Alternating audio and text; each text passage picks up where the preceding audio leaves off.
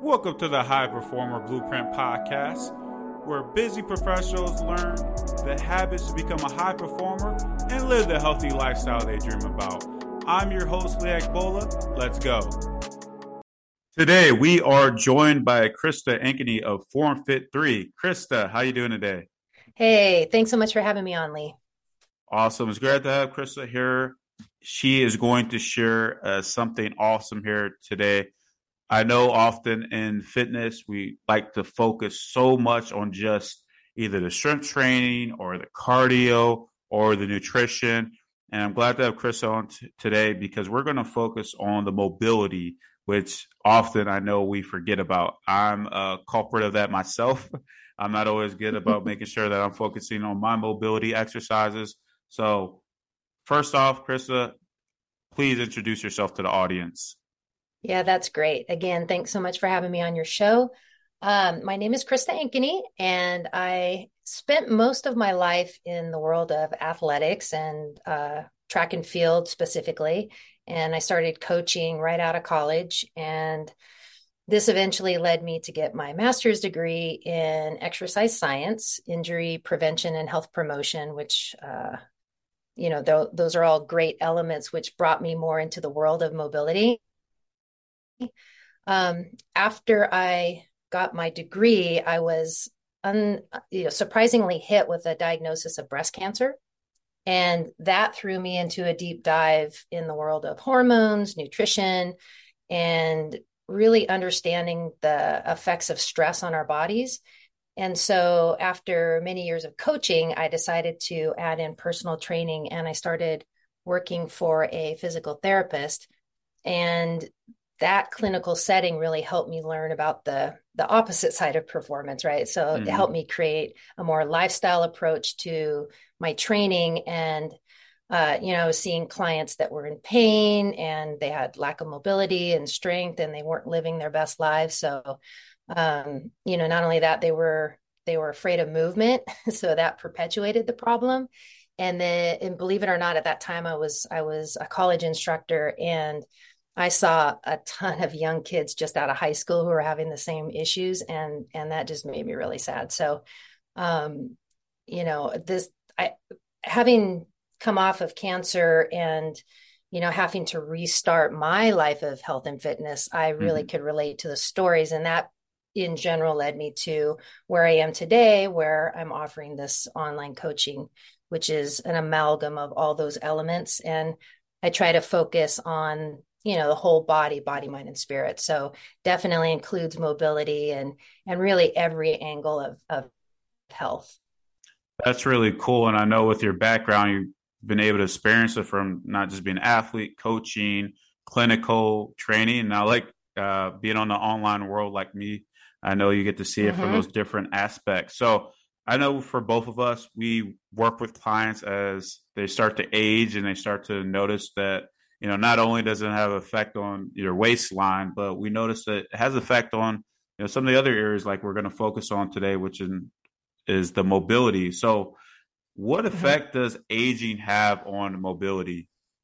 I think to answer this question, it's important to understand the definition of mobility, which I think there's different definitions out there. In the fitness world, I think we look at flexibility as the ability of a muscle to lengthen. And then mobility is more of the ability to control movement through a range of motion. But if you just look at the word mobility in the Webster's dictionary, it really just says the ability or capacity to move.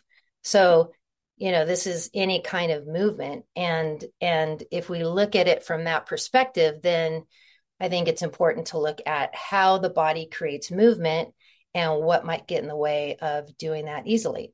So from a super basic perspective, if we look at how our body works, because I think when it comes to mobility, people don't have the full body in mind. You're thinking maybe just muscles or maybe just joints, but we have to take the whole thing into consideration, which is, the individual bones, they're connected together with our joints, and the connections are made with connective tissues and muscles.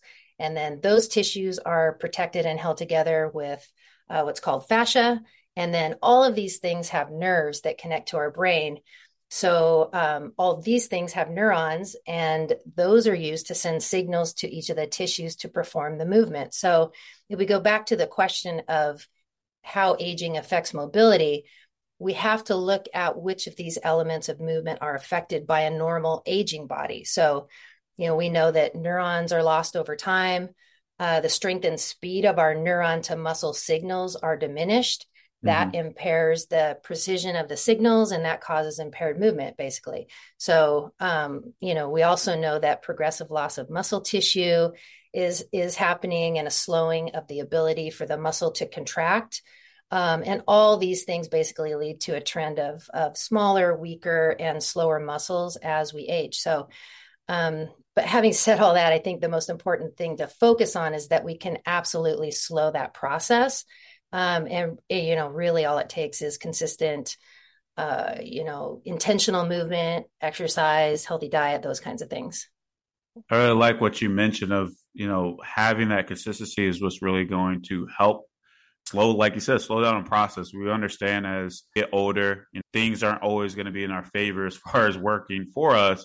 But if you can incorporate, some of these habits and do the right training, it will really help. And I know often kind of use certain things as like holding us back, right? Because we'll think, oh, because we're getting older, like, this isn't for us to improve on our performance. But I know you understand how that can actually happen. So, how have you tailored your clients' programming to combat like their common struggles that they'll face, with their mobility really suffering? Sure. Well, I'd say it really depends on where the client is in their journey, because it's really personal. Everybody's different. Do they have subtle imbalances that we can address more easily, or do they have chronic pain that is keeping them from movement? So no matter the scenario, I usually just start with a focus on body awareness, because in my experience, most people, young, old, we don't really do this. So we don't have a habit of getting in touch with how are we feeling. So we can do all the exercises we want, and we won't really see a substantial change with issues that we might be having, unless we start to make consistent corrections throughout the day. So the more we train our brains on how to move correctly, then the more success we'll have. So in my opinion, it comes from increasing our body awareness in every situation that we might find ourselves in. So, I might also start off with a few mobility techniques and exercises, and just try to address the most troublesome issues, but really just build on the habit of getting comfortable and thinking about doing these things more regularly. That's good. I know that's the approach to really get them to focus on those things. Like you said, I know that's a big thing that we focus on is personalizing it to each client, because we understand, there could be differences there, even though we may be working with a similar client type. And I know both me and you, we have the background of working with different ages, male, female, training during our time. So is there a difference in mobility when it comes to like men and women over 40? Yeah, I mean, we know the over 40 part, a lack of the ability to move easily for anyone.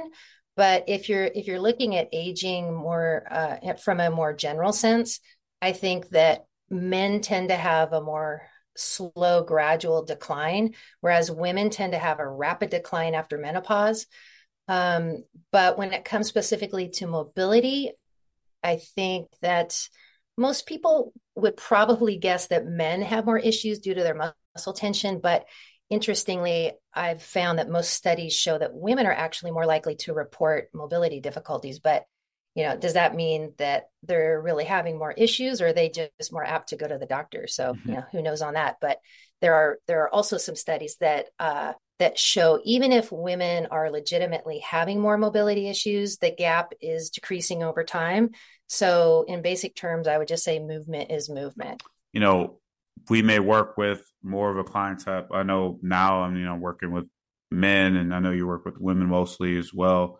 Especially in this industry, things are so marketed where we just focus on one type and kind of say that there's, so many differences there. And I know with working with both, like you're right. Sometimes, like you said, mobility is mobility. I know like this isn't a sexy topic, right? Mobility is not a sexy topic in our industry, right?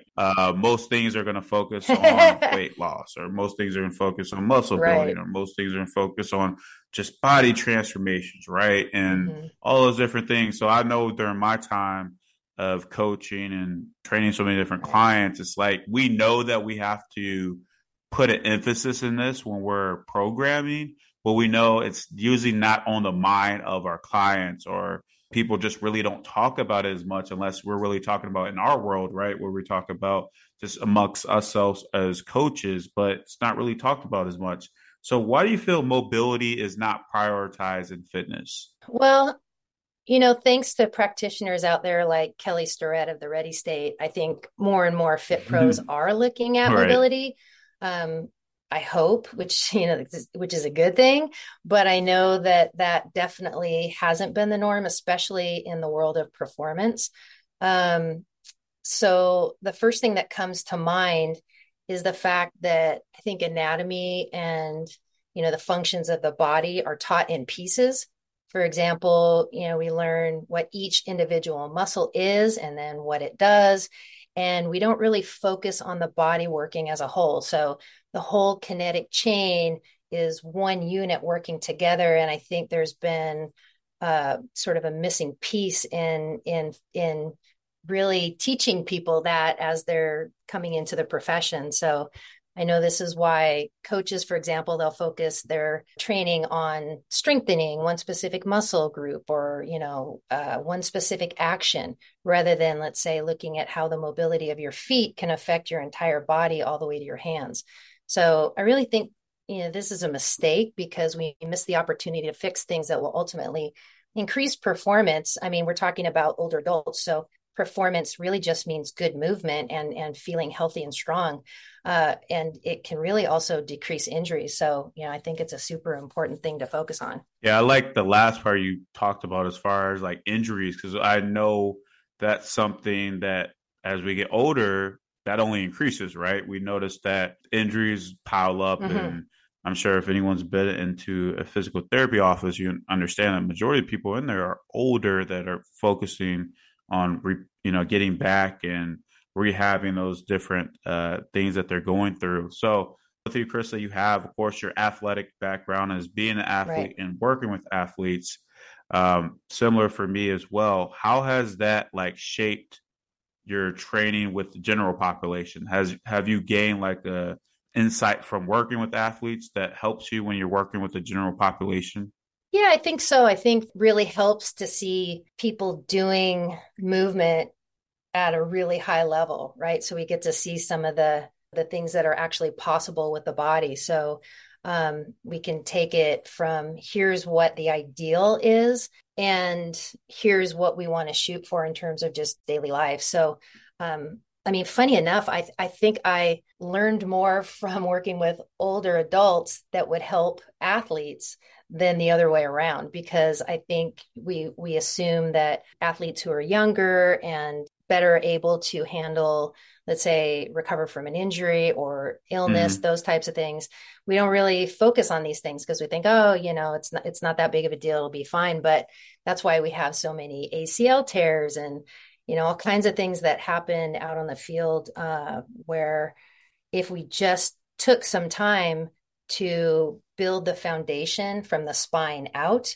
that we probably wouldn't have to deal with as many things. But yeah, I think it's great, and they all cross over because again, movement is movement, so it all works together. That's really cool. I like that what you mentioned, and I can see that as well because it's like you kind of do gain a different perspective, like you said, when working with older adults, and it really helps you, shape some of the things that you may program into. So Mm-hmm. I know we've been focusing, of course, on mobility, and we understand that people are really struggling with. So I like to always help people, do something simple that they can just get started with so they don't have to feel like, oh man, that seems so difficult. Mobility, like, all these sciencey terms, I don't understand the connective tissue and all those Right. different things. So, Yeah. right. Please give us an easy mobility tip that busy professionals can use to increase their mobility. That's a great question because it's so important. And I think really just move more. right? That's the main thing, is just, try a 10-minute walk after meals, or just keeping in mind that increased circulation increases your mobility, or your ability to move and not have pain. So anything you do to up your level of movement consistently through your day is going to help tremendously. You can also get yourself a lacrosse ball or baseball or golf ball, or something that's got a harder surface and kind of smaller, so you can pinpoint the muscle tissue and just roll that ball along any muscle in your body and look for tenderness. And when you press into the tissue, if you find something tender, then there's a problem there, because I've heard it said that we're not supposed to have any tender tissues, if you can believe it, because most of us are filled with tender tissues. Right. But if you just start at the feet, so you're sitting at a desk, take your shoes off, take that ball and put it under the bottom of your foot, and just roll it around and see if you can try to work out some of those tender spots. And that's the foundation of the whole body. So if you have strong, healthy feet, that's a great place to start. So, really the goal is to minimize tender spots and just move more and get that circulation going. You can't go wrong. Right. Yeah. Something simple as that is, hey, it's better than sitting on the couch. Or, of course, I know for many of us now, we're in a more sedentary lifestyle. So sitting at a desk and, not really moving, or how many hours do we spend in our car, right? In that same position. Right. So just something simple. Hey, just start moving more. I like that. And the lacrosse ball is something I picked up a long time ago to have, and that really helps out as well. Krista, you have shared a wealth of knowledge, and I know for many people, like, they hear it and they're like, okay, that sounds good. But for them, they still struggle with just getting going. So what's one thing you would tell somebody that's struggling with taking action on their journey right now? On this topic, there seems to be a common belief that we have to deal with muscle tension and pain as we age, but I really don't think that's true. So the main thing is, I don't want people to fall into the trap that less movement is the answer, get into that protection mode, right? So if you start thinking of yourself as a healthy, strong person, and then imagine what that healthy, strong person might do every day, then I would suggest just trying to make simple choices, throughout your day that are in line with that healthy persona that you're trying to step into. So just try to ask yourself, hey, what would this healthy person do in this situation? And just take one small step, and that can make a world of difference. And not only that, every little thing that you do is going to build on itself, and you're going to start to feel better, which in turn is going to help you take another step. So I think like we said before, you really can't go wrong. Just try to keep it simple and do one thing. And I would just say, go for it. You got this, and try to make it fun. I like that. Just getting going. And as you mentioned, as you build, it's going to improve, and you really let the momentum work for you.